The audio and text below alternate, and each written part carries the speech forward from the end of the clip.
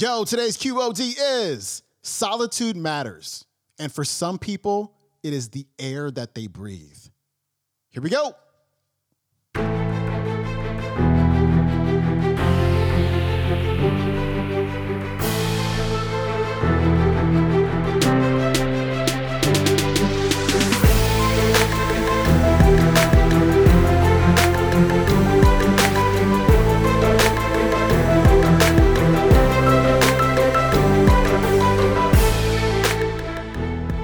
Welcome back to the Quote of the Day Show. I'm your host, Sean Croxton of SeanCroxton.com. I am super excited about today's talk.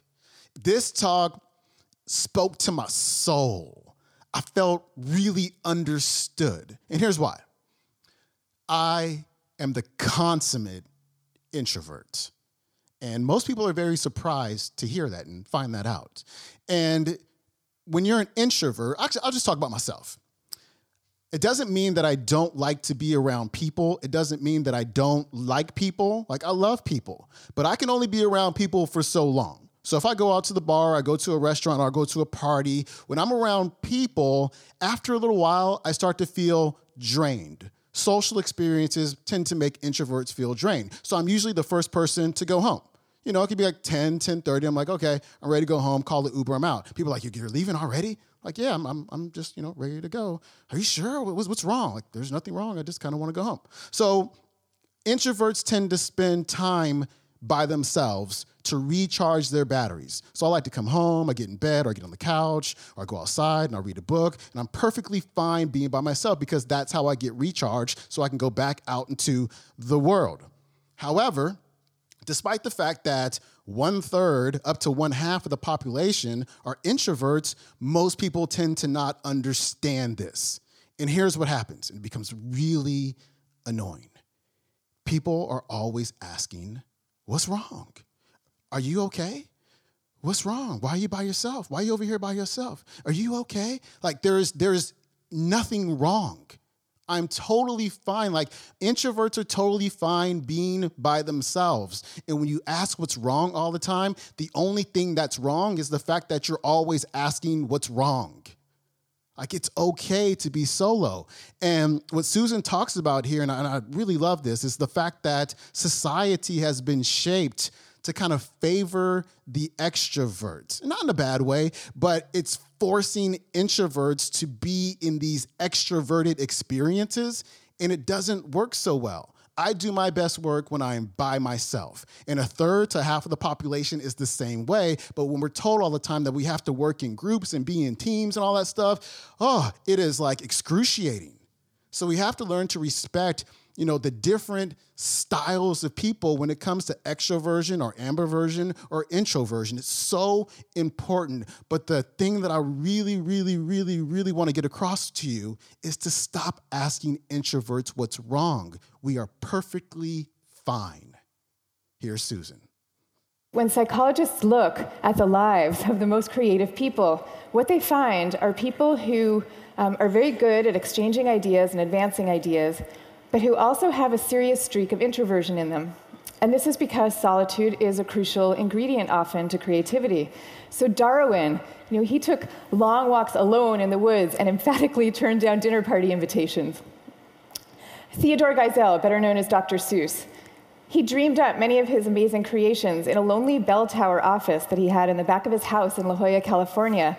And he was actually afraid to meet the young children who read his books for fear that they were expecting him to be this kind of jolly Santa Claus-like figure and would be disappointed with his more reserved persona. Steve Wozniak invented the first Apple computer, sitting alone in his cubicle in Hewlett-Packard, where he was working at the time. And he says that he never would have become such an expert in the first place had he not been too introverted to leave the house when he was growing up. Now, of course, this does not mean that we should all stop collaborating. And case in point is Steve Wozniak famously coming together with Steve Jobs to start Apple Computer. But it does mean that solitude matters, and that for some people, it is the air that they breathe. And in fact, we have known for centuries about the transcendent power of solitude. It's only recently that we've strangely begun to forget it.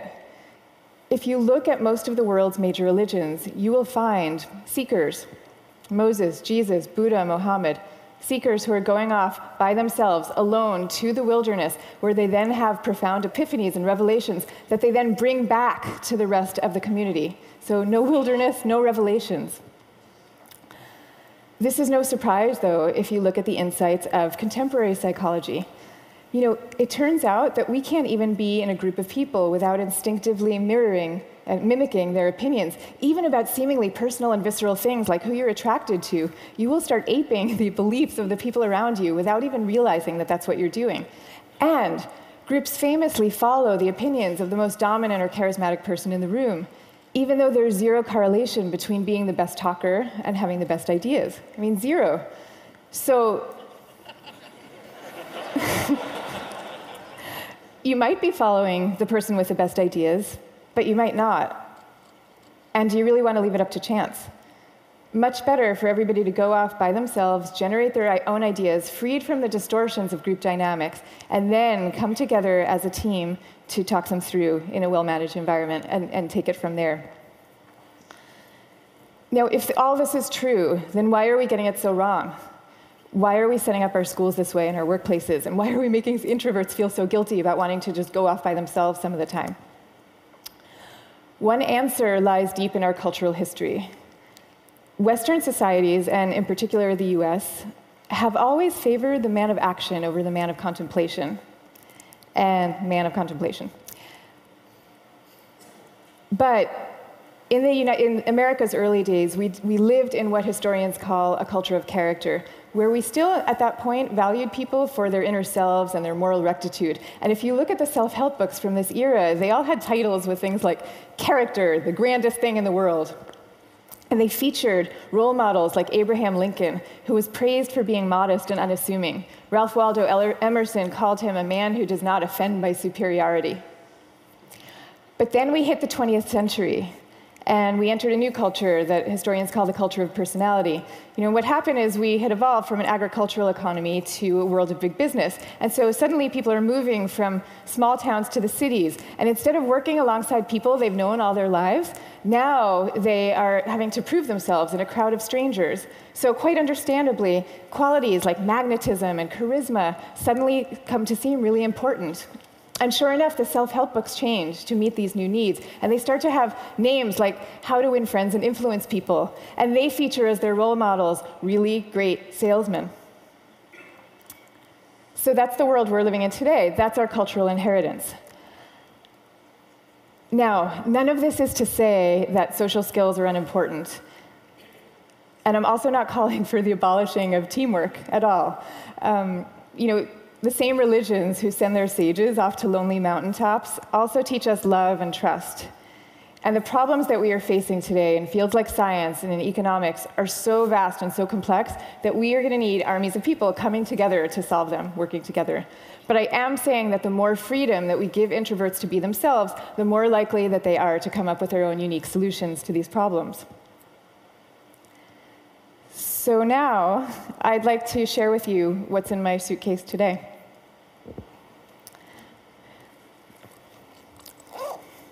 Guess what? Books. I have a suitcase full of books. Here's Margaret Atwood, Cat's Eye. Here's a novel by Milan Kundera. And here's The Guide of the Perplexed by Maimonides. But these are not exactly my books. I brought these books with me because they were written by my grandfather's favorite authors. My grandfather was a rabbi, and he was a widower who lived alone in a small apartment in Brooklyn that was my favorite place in the world when I was growing up, partly because it was filled with his very gentle, very courtly presence, and partly because it was filled with books. I mean, literally, every table, every chair in this apartment had yielded its original function to now serve as a surface for swaying stacks of books. Just like the rest of my family, my grandfather's favorite thing to do in the world was to read. But he also loved his congregation, and you could feel this love in the sermons that he gave every week for the 62 years that he was a rabbi. He would take the fruits of each week's reading, and he would weave these intricate tapestries of ancient and humanist thought, and people would come from all over to hear him speak. But here's the thing about my grandfather. underneath this ceremonial role, he was really modest and really introverted, so much so that when he delivered these sermons, he had trouble making eye contact with the very same congregation that he had been speaking to for 62 years. And even away from the podium, when you called him to say hello, he would often end the conversation prematurely for fear that he was taking up too much of your time. But when he died at the age of 94, the police had to close down the streets of his neighborhood to accommodate the crowd of people who came out to mourn him. And so these days, I try to learn from my grandfather's example in my own way. So I just published a book about introversion, and it took me about 7 years to write. And for me, that 7 years was like total bliss, because I was reading, I was writing, I was thinking, I was researching. It was my version of my grandfather's hours a day alone in his library. But now, all of a sudden, my job is very different. And my job is to be out here talking about it. Talking about introversion.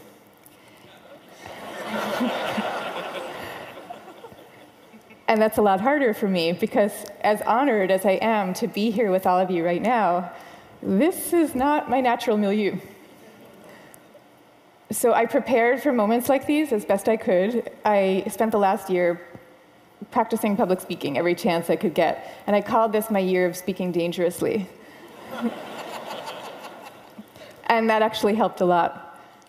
But I'll tell you, what helps even more is my sense, my belief, my hope, that when it comes to our attitudes, to introversion and to quiet and to solitude, we truly are poised on the brink of dramatic change. I mean, we are. And so I am going to leave you now with 3 calls for action for those who share this vision. Number 1, stop the madness for constant group work. Just stop it. Thank you. And I want to be clear about what I'm saying, because I deeply believe our offices should be encouraging casual, chatty, cafe-style types of interactions, the kind where people come together and serendipitously have an exchange of ideas. That is great. That's great for introverts, and it's great for extroverts. But we need much more privacy, much more freedom, much more autonomy at work. School, same thing. We need to be teaching kids to work together, for sure. But we also need to be teaching them how to work on their own. This is especially important for extroverted children, too. They need to work on their own because that is where deep thought comes from, in part. Okay, number 2, go to the wilderness. Be like Buddha. Have your own revelations. I'm not saying that we all have to now go off and build our own cabins in the woods and never talk to each other again. But I am saying that we could all stand to unplug and get inside our own heads a little more often. Number 3, take a good look at what's inside your own suitcase and why you put it there. So extroverts, maybe your suitcases are also full of books, or maybe they're full of champagne glasses or skydiving equipment. Whatever it is, I hope you take these things out every chance you get and grace us with your energy and your joy. But introverts, you being you probably have the impulse to guard very carefully what's inside your own suitcase. And that's okay. But occasionally, just occasionally, I hope you will open up your suitcases for other people to see, because the world needs you and it needs the things you carry. So I wish you the best of all possible journeys and the courage to speak softly.